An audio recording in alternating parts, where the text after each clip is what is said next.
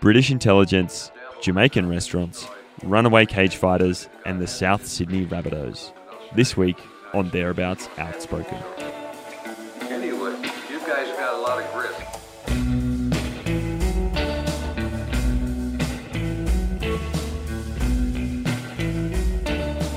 G'day, hi, howdy, hello, how's it going? Welcome to the program, and boy oh boy, it is another fantastic episode.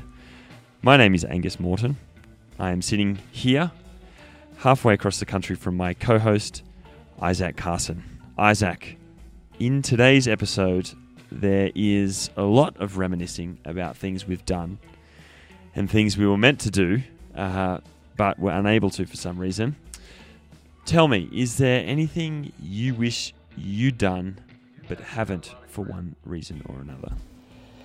Yeah, Gus. I mean, there's a whole list of things that I wish I've done and haven't yet. And the list keeps getting longer, especially, I'm locked down with the COVID. Definitely have come up with some plans. But I think hearing from Scott really made me realize that so many unexpected and great things can happen by just being open and jumping at opportunities that come up along the way, which is sort of what happens with the first Thereabouts.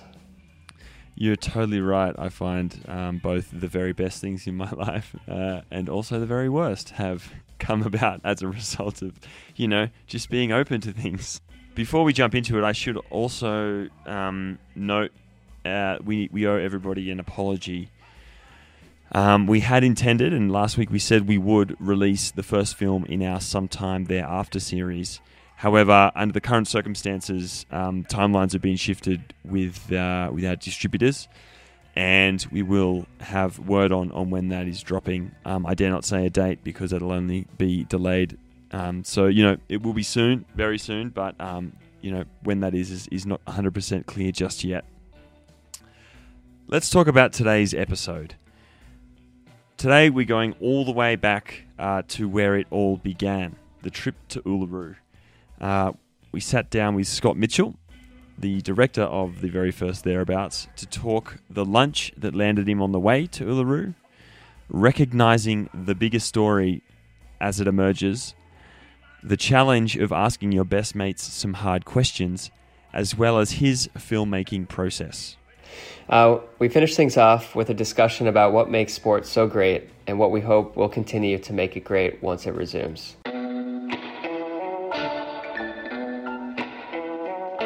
I guess we should just go for it. G'day, Scott. How are you doing, buddy? Mate, very well. Good to see you in these very strange times. It's been a while. It has been. Tell me, where are you right now? So I'm in Sydney, and we're all working from home at the moment. We sort of have similar restrictions to a lot of the US, not sort of as bad as New York or Spain or London, fortunately. But we're all at home, working from home. But look, I'm safe and well, and I hope you are, and I hope anyone who's listening is safe and well too. So today, I thought it would be a good idea to get back on. As you said, we're in quite strange times, and I've been thinking about, the first Thereabouts film, and I thought it would be great to get you on and have a talk about the making of that film, however many years later, 6 years later.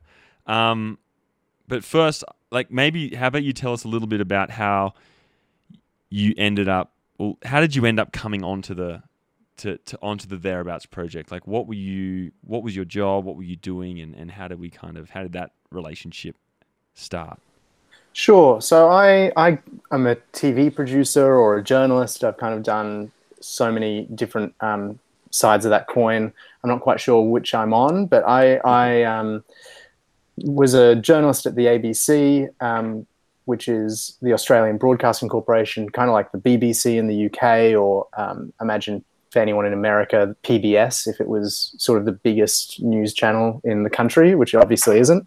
And so I made sort of this weird youth current affairs show that that you were working in the same production company as, and got a job there. And then I produced some other TV shows, now I'm still in that game. I'm at the ABC now as the digital lead of Audio Current Affairs, which is all of the network's podcasting and radio programs that are kind of current affairs. But back then, I had just come back from living in Beirut, where I was trying to be a foreign correspondent at the age of about like 24 or 25, which was probably a bad idea to try and cover the Syrian civil war when I was like 25, and had the most amazing time in a lot of ways and learned so much about the world, but was not ready to do that. And I'd come back, I'd had a couple of jobs, and then you basically said at a pub one day that your brother was coming home to Australia. You were thinking of trying to record it somehow, or at least get some photos that you could kind of use to pitch later and do something with. And I think you weren't quite sure what then, but you had an idea of doing sort of something around adventure sport stuff. And you thought it would be a good opportunity. And I think you had someone lined up to come along and take photos and do video, and then they dropped out. And I was in between jobs at the time, and I was like, well, I could come. And then very quickly found myself with a camera, I think it's just a Canon 5D, pretty basic camera, coming along with you two, basically. Is that about how you remember it? I was just going to say, like, you pretty much, my memory is even more succinct than that. I remember going to lunch at like a Jamaican restaurant or something, like some sort of exactly above a pub in Surrey Hills. And it was you, Kirk Docker, who, for the audience listening, if you listen to last week's show, Mitch Docker, his older brother, Kirk, is, I guess, kind of how Scott and I met. He's a TV producer in Sydney, where I used to live. And we were all at lunch together, and we were talking about going, like I was telling you guys about, we're about to go and do a trip. And I feel like it was like in 4 days' time. Or like 3 days' time. It was really close to you. Yeah, it was like we were leaving on Sunday and we were having lunch on Friday. And you were just like, there's no good reason for me not to, so therefore I'm compelled to do it. And so like you just came. Like we just left, and we weren't even, I don't even think at that point we were like, let's make a documentary or anything. Yeah, I think from memory we definitely didn't set out to make a documentary, and I didn't even set out, I think, to really work in a way. I sort of was like, oh, you're going to Uluru. I've never been to Uluru. So many Australians. It's the most incredible place in the world. And so Australians have never been there. And I was like, well, when in my life am I going to get to drive across my country and see Uluru? And I just kind of sort of came based off that, because I just came off a contract, was waiting for another TV contract to come, and went on it. And if both of us worked in television at the time, and if we planned to make a documentary, I think it's clear, if anyone wants to look it up for the first time, watch the film after you listen to this podcast, it's clear that we did not go out to shoot a film, because we would have brought a lot more equipment and we would have shot a lot more. And it was only a couple of days in to the journey, and I'm shooting some stills, some video for I think a little 5-minute sizzle reel. And it just became sort of apparent that there was something going on that was worth investing more effort into and more time into. And then suddenly I actually start shooting everything, really, or trying to document as much as we can, doing interviews after every day's ride, shooting as much of the ride as we could. And suddenly it shifted from well, I'm just going to be in the car while these guys ride and we'll get to Uluru, to actually kind of working and making it. Yeah, because I don't remember.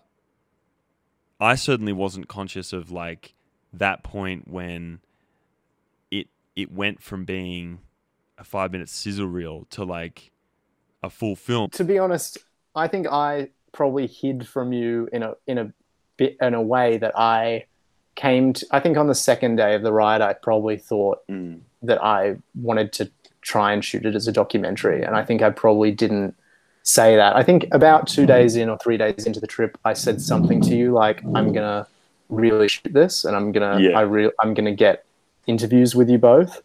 and you were just so buggered because you're barely holding on in those first few days. In particular, like your fitness wasn't up, so you were so buggered that I think you probably only absorbed about half of that information. But I know that in the back of my head during the shoot, I was like, I think there's something here, and I want to actually have a proper crack at making a film here. And to name that, I mean, basically, for anyone who hasn't seen it, or even, you know, it's pretty, in a lot of ways, this is subtext if you have seen it, is, you know, I didn't know Lachlan at all when I started that. I'd never met Lachlan before. And we were friends, but I didn't know anything about your life in cycling. And you didn't really talk about it a lot. And so it took a few days for suddenly, as I'm shooting it and interviewing you, I suddenly realize, first of all, oh, wow, Lachlan actually doesn't really like what he's doing. He doesn't like cycling. And even though you have fallen out of it and you actually hate it, you're trying to make him love it again. That's interesting. And you're not really saying that to each other, but that's the subtext of what's going on. I'm like, that's a pretty amazing thing to try and get your brother to fall back in love with something that you yourself hate. And then as I started to interview about that and try and pull that out, you know, a few days later, I sort of realized that I'm like, why does he hate it so much? Why did he hate cycling so much? Why did he leave cycling? And I sort of figure out, even before we got it on camera, I think I was sort of getting hints of it, is that you had this struggle with eating disorder, with your body, with all this stuff that's going on. And just as somebody who's a journalist and a filmmaker, you're like, well, this is suddenly a story. This isn't just... it's, of course, you know, if you go anywhere with your friends doing something challenging, of course there's going to be emotions. And that's all really nice. And that's great. Yeah. And, you know, anyone who's going on a trip, fantastic. But when you start to connect it to, you know, some social issues or, you know, the economy of sport and how that plays, suddenly that's a story. And I suddenly got, you know, it was both intimidating, because when you realize that you have a story, you go, oh, fuck, I'm going to have to ask my friends some really difficult questions. And this is going to be really, you know, you're both riding really hard. You do not have time for this. And, you know, there were times when, you know, we'd drive in that car for a few hours and no one would say a word, because who wants to sit down for a 45-minute interview when you're fucked? Who wants to, you know, why are we shooting all this stuff? Like, what's the point of all this? And, you know, I'm getting frustrated at whatever, and you have to confront those things. But ultimately, I'm really glad that we ended up going, no, it's worth the difficulty of confronting this to make something. And I think we did that. What do you think it was about riding our bikes from Port Macquarie to Uluru that like brought this story out? Well, I rewatched the film for the first time in a long time on the weekend to kind of get ready for this interview. And there's so many things in that film that even at the time we would have done differently. You know, I think there's all kinds of, you know, the sound isn't perfect, the pacing isn't great. There's all kinds of things. But I think one of the things I'm proudest of in that film is the section from Mari, which is this town, for people who don't know, in really central desert Australia, in a lot of ways, near Lake Eyre and near Coober Pedy. Some of the most there's one police officer for that entire area, and it's the size of Belgium. So that is the kind of area we're talking about. And that section from Mari to Coober Pedy, that sort of 7-minute section, I think stands up as something really special and worth all of the mistakes of the rest of the film. Just that part is incredible, and I'm proud of that. I think what brought it out there and why that section's so amazing is, I mean, first of all, Australia is an incredible country and there's nowhere else like it. And being, first of all, difficulty. When you two are doing that level of effort, difficulty is going to bring out emotion. When you're going through something that physical, it brings out emotion.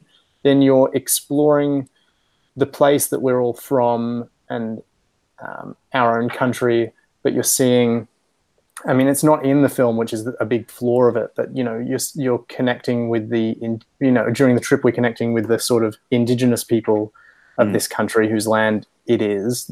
The country is their land and was never ceded. And we're connecting with that in a way that none of us had before. I think that was hugely emotional for a lot of us. That time being alone, you don't in your life get much time, to have, 12 days or something with 4 people. You get to know each other really well and intimately.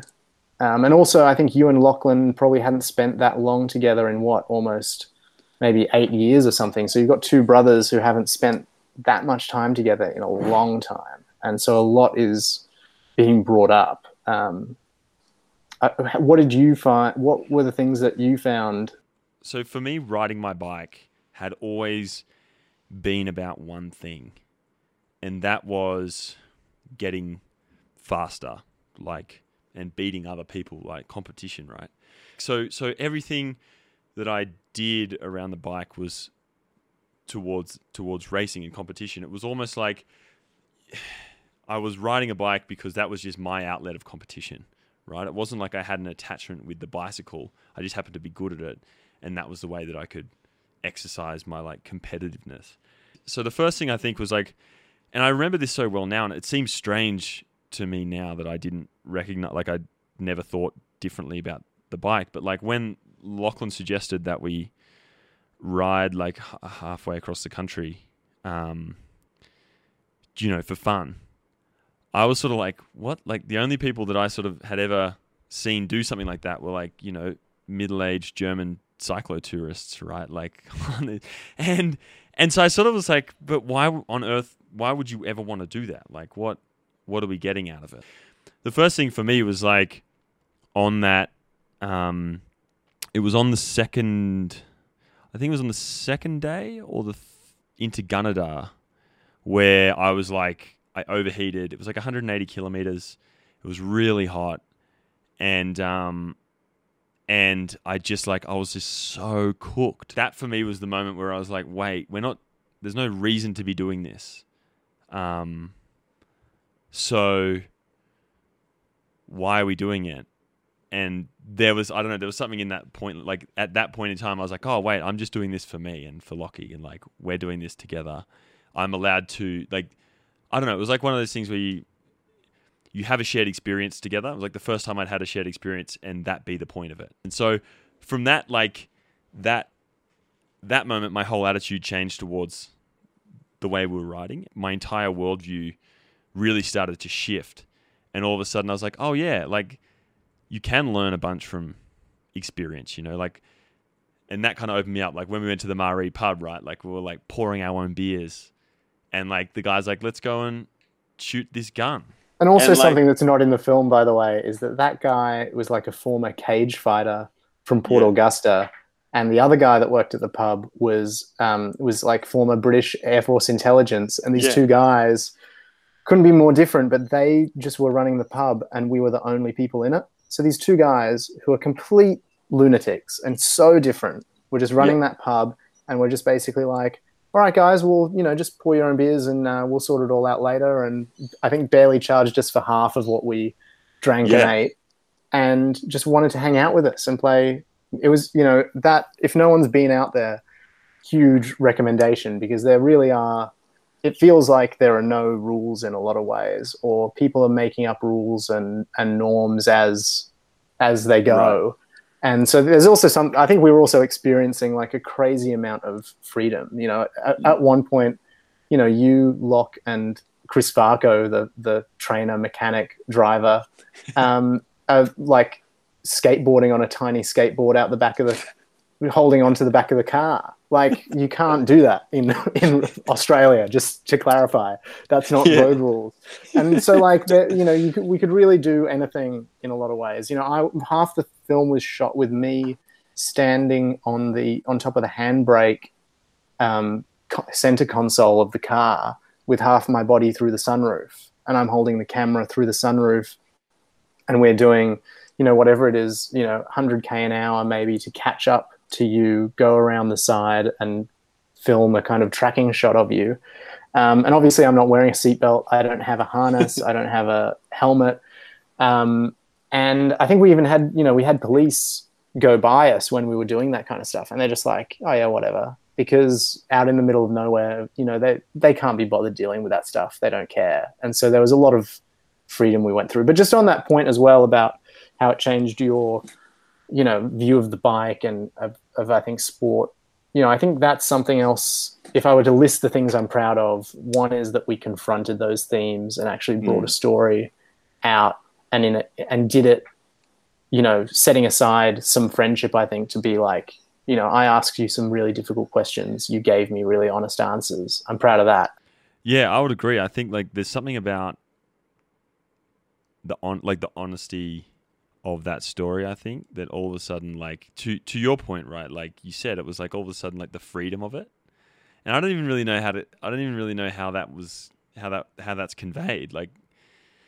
But it is. And I think that's what's gone on. Certainly I've noticed you have people come and talk about that film and what it did for them. And I think what happened to us on that trip, as then a result, learning by shared experience or whatever, other people were able to then have that same freeing kind of experience, and the sport was opened up to them.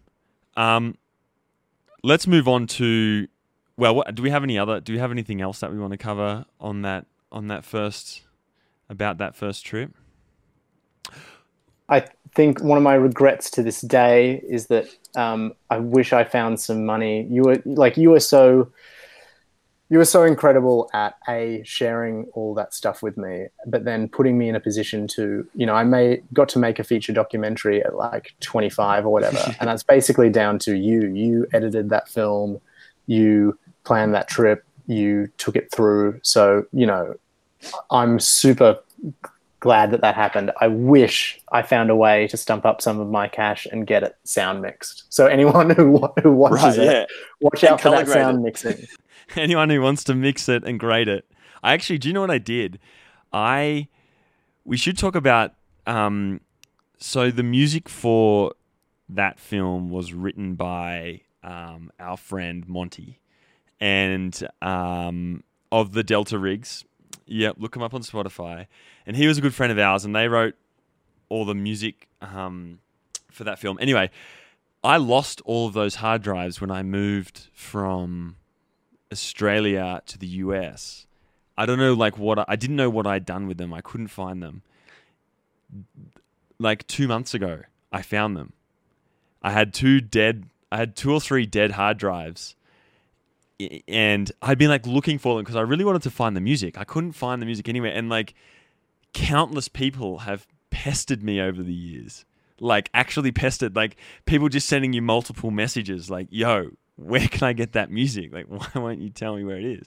And anyway, I found these three hard drives, and on a very snowy, gloomy day here in Colorado, I drove them to a nondescript tech center building on the outskirts of Denver, and I went up to the second floor, and I buzzed on a door, and a tall, very burly Ukrainian man answers the door, and he's in this dark little office. It's piled high with hard drives. And I gave him my hard drives, and he's like, I will see what I can do. And then he no word for 3 weeks. And then I get this call, and he's like, your hard drives are ready. Anyway, I got the drives back, and there's all the original music, plus all the edit files, all the Final Cut 6 or 7 or whatever we're cutting on at the time. So it's all there. I found them, and so I've got the music back, and I put, if you want, dude, we should do a remaster. We should do a grade on it, because when I was watching it the other day, because I haven't watched it for ages, it's really hard for me to go back and watch. And so going back, I was like, this could do with a little polish, with a quick grade and a bit of a sound mix, but that's also what makes it charming. I think even at the time we knew that, though. I think at the time we definitely knew that. We were like, we don't quite have enough to make all of this sit together and be great. But we know we've got this like 10 minutes in here that are so good that if we can kind of, slap some tape around the rest and get it there, that kind of 10 minutes is going to be so good, it's worth doing a film. Like, I still got kind of goosebumps on that final shot when you come around the corner and there's Uluru sitting there, and I watched it on Sunday night and I got goosebumps watching that. And that's a bit self-indulgent to say that you get goosebumps watching your own film, but it still means a lot, shot, and I think it works. So for all the things that don't quite work, which I think at the time we were like, fuck, I wish we had this. I wish we had more footage here, or we could pace this out more.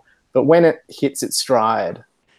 In my mind too, I feel like making Thereabouts in the way that we did, we were like embracing, at least I feel like there was like this level of embracing like all of the imperfections.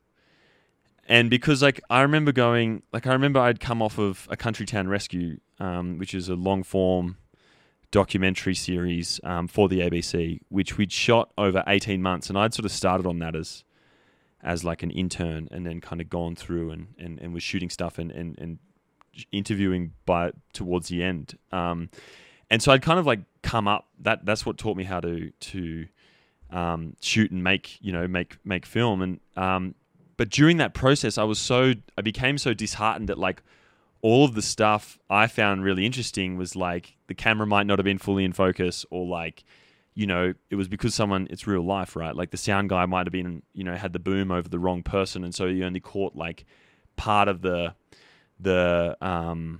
sentence, and because of that, you couldn't use it. Like there was like this sort of standard of things that you couldn't use. And then also too, like I remember like everything had to be so voiceover heavy and like really explain everything that was going on. And I feel like when we were doing Thereabouts, like that scene in the car where Lockie tells the story, where you tell the story about the gun, and then Lockie tells the story about kissing the like 200-year-old woman in Portugal, and there's no cutaways there. Like the cutaway, we use like the same shot twice to cover that, like, to get around like a jump cut, and it's just like, but it was fine. It works. Like someone just yesterday was talking to me about that scene, and they're like you would that scene would be instantly cut, right? From or never, you wouldn't even think to put it in anything else. But then when you watch it, you're like, in this film and in this context, like it works really well.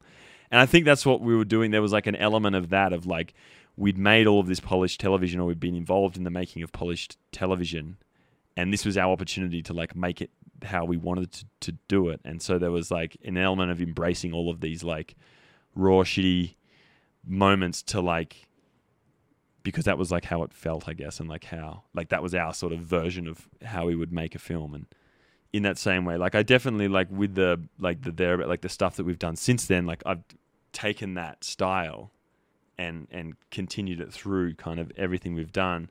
I guess at times it's gotten more cinematic, and certainly the sound has gotten a little bit better. Not much though. But tell me, what do you love about sport? What draws you to sports stories? You are a sporting fan in a big way.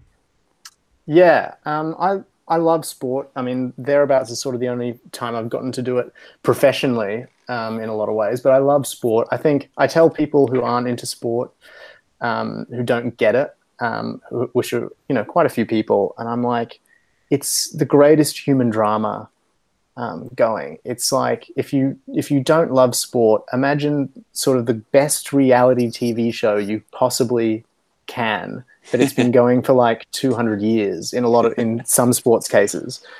And we sports an incredible, if you're a TV producer or something, how can you not look at sport and go, every sport is an arbitrary set of rules. Get this ball in the net, hit this ball over the rope, ride up this mountain.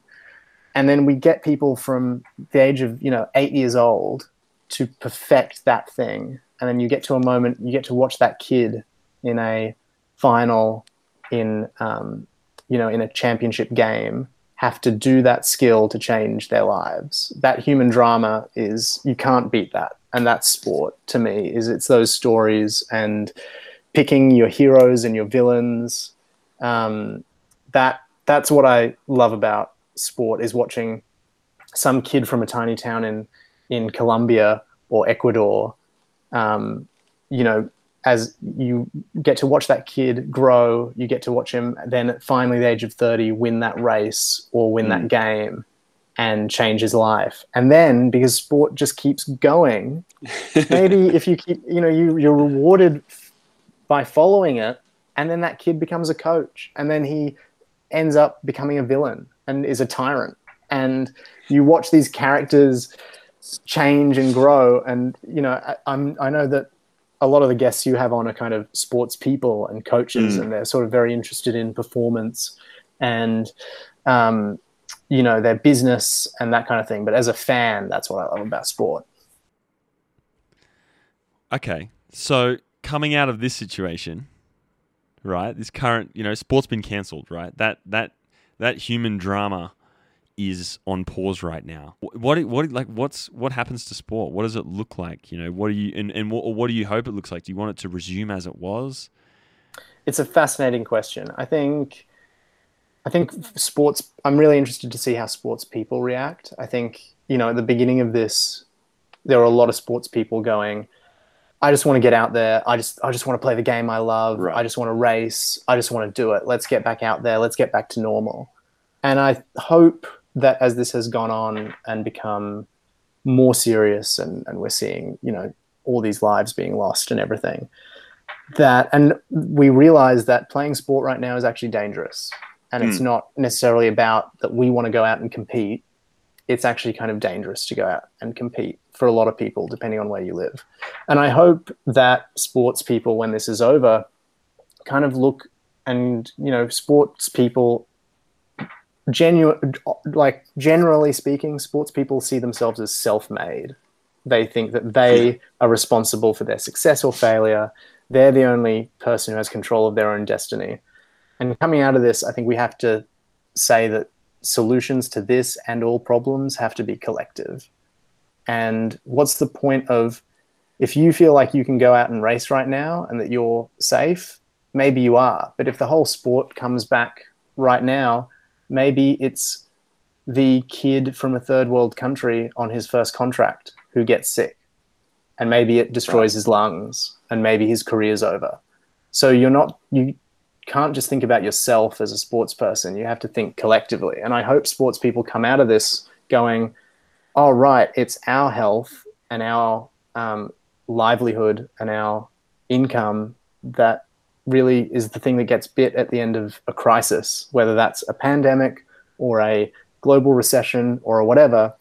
It's our health and our bodies on the line, and let's take a collective approach to this and look after each other and make sure that, veterans and, young athletes and all those people who don't necessarily get paid the biggest money, don't necessarily get looked after the most, are being looked after. Because, sport has to make sure that it's looking after. And even the mechanics, the staff, the masseuses, the whatever, sport is a very individualistic industry. And I think as an industry, hopefully it becomes a bit more collective and people start looking after each other a bit better out of this. Because I'm sure when this is over and we take stock, there's going to be a lot of stories of young athletes and people, losing a lot as a result of this. And it's going to take a while for those stories to come out, but I've got no doubt there's going to be stories of pretty vulnerable people who ended up losing a lot out of these seasons being cancelled. And I hope we look after them when this is done. As to what the product looks like on screens, it's really interesting. I wonder whether, I think you look at what the NBA is going to be coming back, I think probably pretty soon in, maybe 6 weeks, 8 weeks. They haven't announced anything, but that's the sense that's coming. And I think they're going to do all kinds of things to try and make it a more cinematic experience. Because there's no fans, so what do you got to try and make it entertaining somehow. So I think there's kind of exciting creative potential for how do you shoot sport differently, races differently. And that's all going to be really exciting, but I hope it comes out with some kind of welfare for the players at the heart of it. You got any ideas on what you want to see out the other side of this? No, I would have to say I like line up very, very, very much in the same way that you are. I think I would like to see, like, first of all, athletes recognize their responsibility within society, even like to extend what you said even further, right? The idea, for example, of the Tour de France going ahead right now, like that's, you know, like there's like 5,000 people involved in that production, right? And that traveling around, a country like is obviously, like, in a time of pandemic, extremely risky. So, but beyond that, like, so that's obviously the idea is like who are we impacting by going out and performing in our sport, and that's one thing. And then the other thing too is like people watch sports stars, and if they see them out riding or they see them out doing something, then they're like, oh well, that's okay, so I'll go out and do it. So it's even beyond just them directly doing something, and then recognizing that power and then going, well, how do we wield this in when all this pandemic's gone and we're back to normal life and there's no such thing as social distancing? These athletes still have that power. Like, they might not have recognized it before, or it might not have been as overtly, like the impact of that as overt as what it is right now. And so then recognizing that, and then by extension of that going, okay, well, what role do we now play in society that's beyond us just playing our game? And so I would like to see that become, for athletes, like that become more of a thing. Certainly and there are athletes that do this, and I think that there's definitely I mean, this is an interesting point, right? Like, you could argue, and I've spoken with the head of the sports governance here at Colorado University, right? And so the case of like Colin Kaepernick, you could argue what he stood for in the bravery and what he did was really remarkable, but the outcome, like, did he actually advance that issue? And you could argue that, like, you know, him v. Trump, like, Trump could arguably have come out in front in that situation, and he could have alienated himself in a way that has been more detrimental to his cause than not. Yeah, and I very much hesitate to weigh into a debate with a professor of sports ethics, because I'm hardly that. But my view on the Kaepernick thing is that, I just wonder what would we be saying about, the '68 Olympics and the Black Power salute. I'm sure in the couple of years after that, people would have been saying, oh, well, it was very distasteful, and it alienated a lot of people. A lot of white folks sitting on their couches felt really that was quite aggressive. But ultimately they won that that debate, that cultural moment, right? And that's now memorialized and rightly celebrated. And I wonder whether, for everyone who, Trump can say that he did whip up a lot of support around the Kaepernick thing. Fox News obviously covered that a lot and used it to their advantage. But I hope that in the long term, that's viewed as, how many Americans were talking about police violence before he started kneeling, and how many more people are speaking today. And I just wonder whether it's a slightly short-term view to go, well, that was a big win for Trump. I think it's it's still obviously open to debate, and history is going to be the judge. But I think that athletes shouldn't be scared off taking, some pretty controversial positions if they believe in them. And I don't even know how controversial Kaepernick's position is really. It seems pretty open and shut to me, pretty straightforward. Right. And I think sport, when people say, sport's becoming so politicized today, well, sport has been politicized for a long, long time. I'd argue that, sport is a much safer place without a lot of politicization today. I mean, if the most controversial thing that happens is that LeBron James and some NBA players wear "I Can't Breathe" t-shirts. Wear a t-shirt, and that's Right. kind of, people are criticizing them, and sponsors are freaking out and looking to pull out. Like, that isn't that risky. It's, that's some really, basic solidarity that they're showing, and that's fantastic. But, athletes of, 70 years ago were doing, far more risky things, running as a black man and winning a gold medal in front of Hitler at the games in Germany is a really political act, and and like high risk.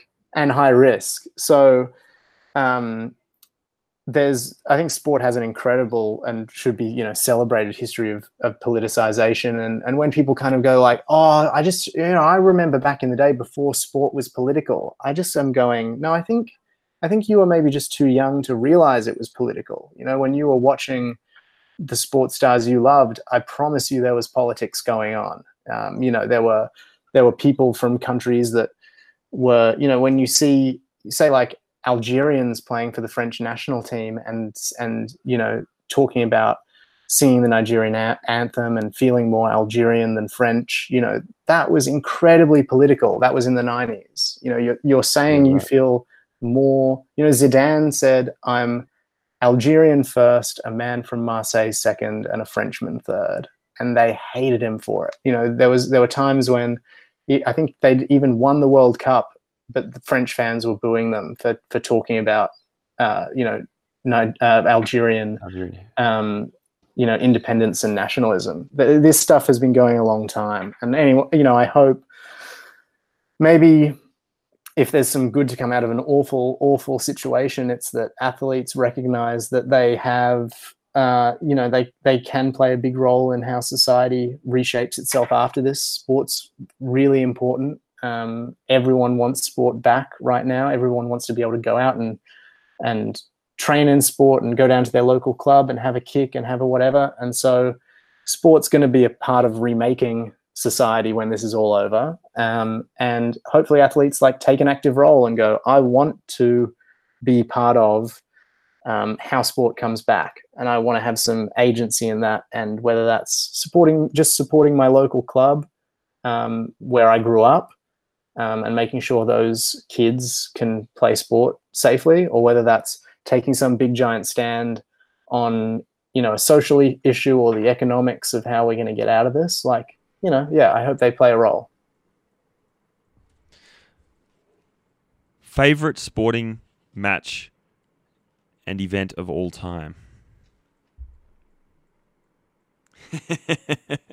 I was thinking about this. I think my favorite sporting match I've ever seen was probably South Sydney versus the Canterbury Bulldogs in the 2014 Rugby League Grand Final. Rugby League, for people who don't know, is like a combination of rugby that you'd probably know in the US and basically NFL.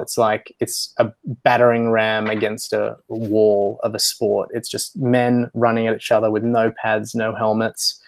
It's the closest team sport gets to combat, and it's an incredible game. Sam Burgess, player for South Sydney, which is has a lot of ties to the Aboriginal community, but Sam's from England, and he broke his cheek in the first 5 minutes of that game, broke his cheekbone, clean break. And he played the entire rest of the game with a broken cheekbone, didn't have a minute off the field on the substitutes bench. And him crying at the end. And Russell Crowe, the actor, owns that team.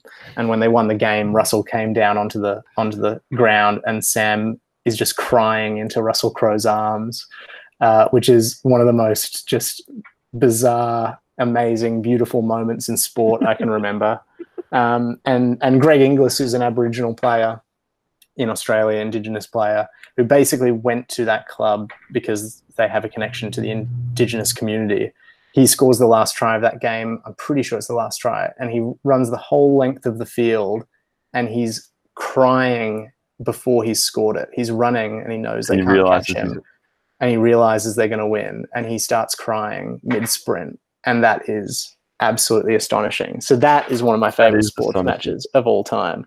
I would, if even one American listening to this pulls that up on YouTube and watches that game, I'll be so happy. That would be hilarious. Well, dude, I feel like we've chin-wagged for long enough, and we should probably wrap it up there. But, dude, it was really good to get you on, and it was really great to reminisce about, about that film that kind of, certainly for me at least, completely changed my life, and also too to hear your thoughts on the role of sport. Mate, I very much hope we can do it again. Absolutely. I'd like to be your kind of, it was really obvious if you ever watched like David Letterman, it was obvious when the guest had cancelled because he had like Regis Philbin on or someone from really? He just always had somebody on speed dial. Or like if you listen to the Bill Simmons podcast, he's got his old friend Joe House. So right. I'd love to be your, whenever a guest cancels, just get your old mate Scott Mitchell on, and I'll plug a gap. Well, that's all we're going to give it. Thank you so much for tuning in to another episode of the Thereabouts Outspoken podcast. It's been a gas. Once again, I'd like to apologise for the film that was meant to launch this week. We will, get to you as soon as we know any more on when that will be happening. Until then, though, maybe go back and watch a couple of the old ones. Go back and, get in touch with Scott Mitchell's Thereabouts. Or you could just, go back and have a listen to some of the previous editions of the podcast. I'll leave that decision up to you. Appreciate everybody subscribing and following along and sending questions and recommendations, or just, emails to us. howdy@thereabouts.co is our email address, and our Instagram is here or thereabouts. Thanks everybody for listening. I'm Isaac Carson, still reporting from the Pacific Northwest. And from the Rocky Mountain Range, it's Angus Morton. Take it easy, people.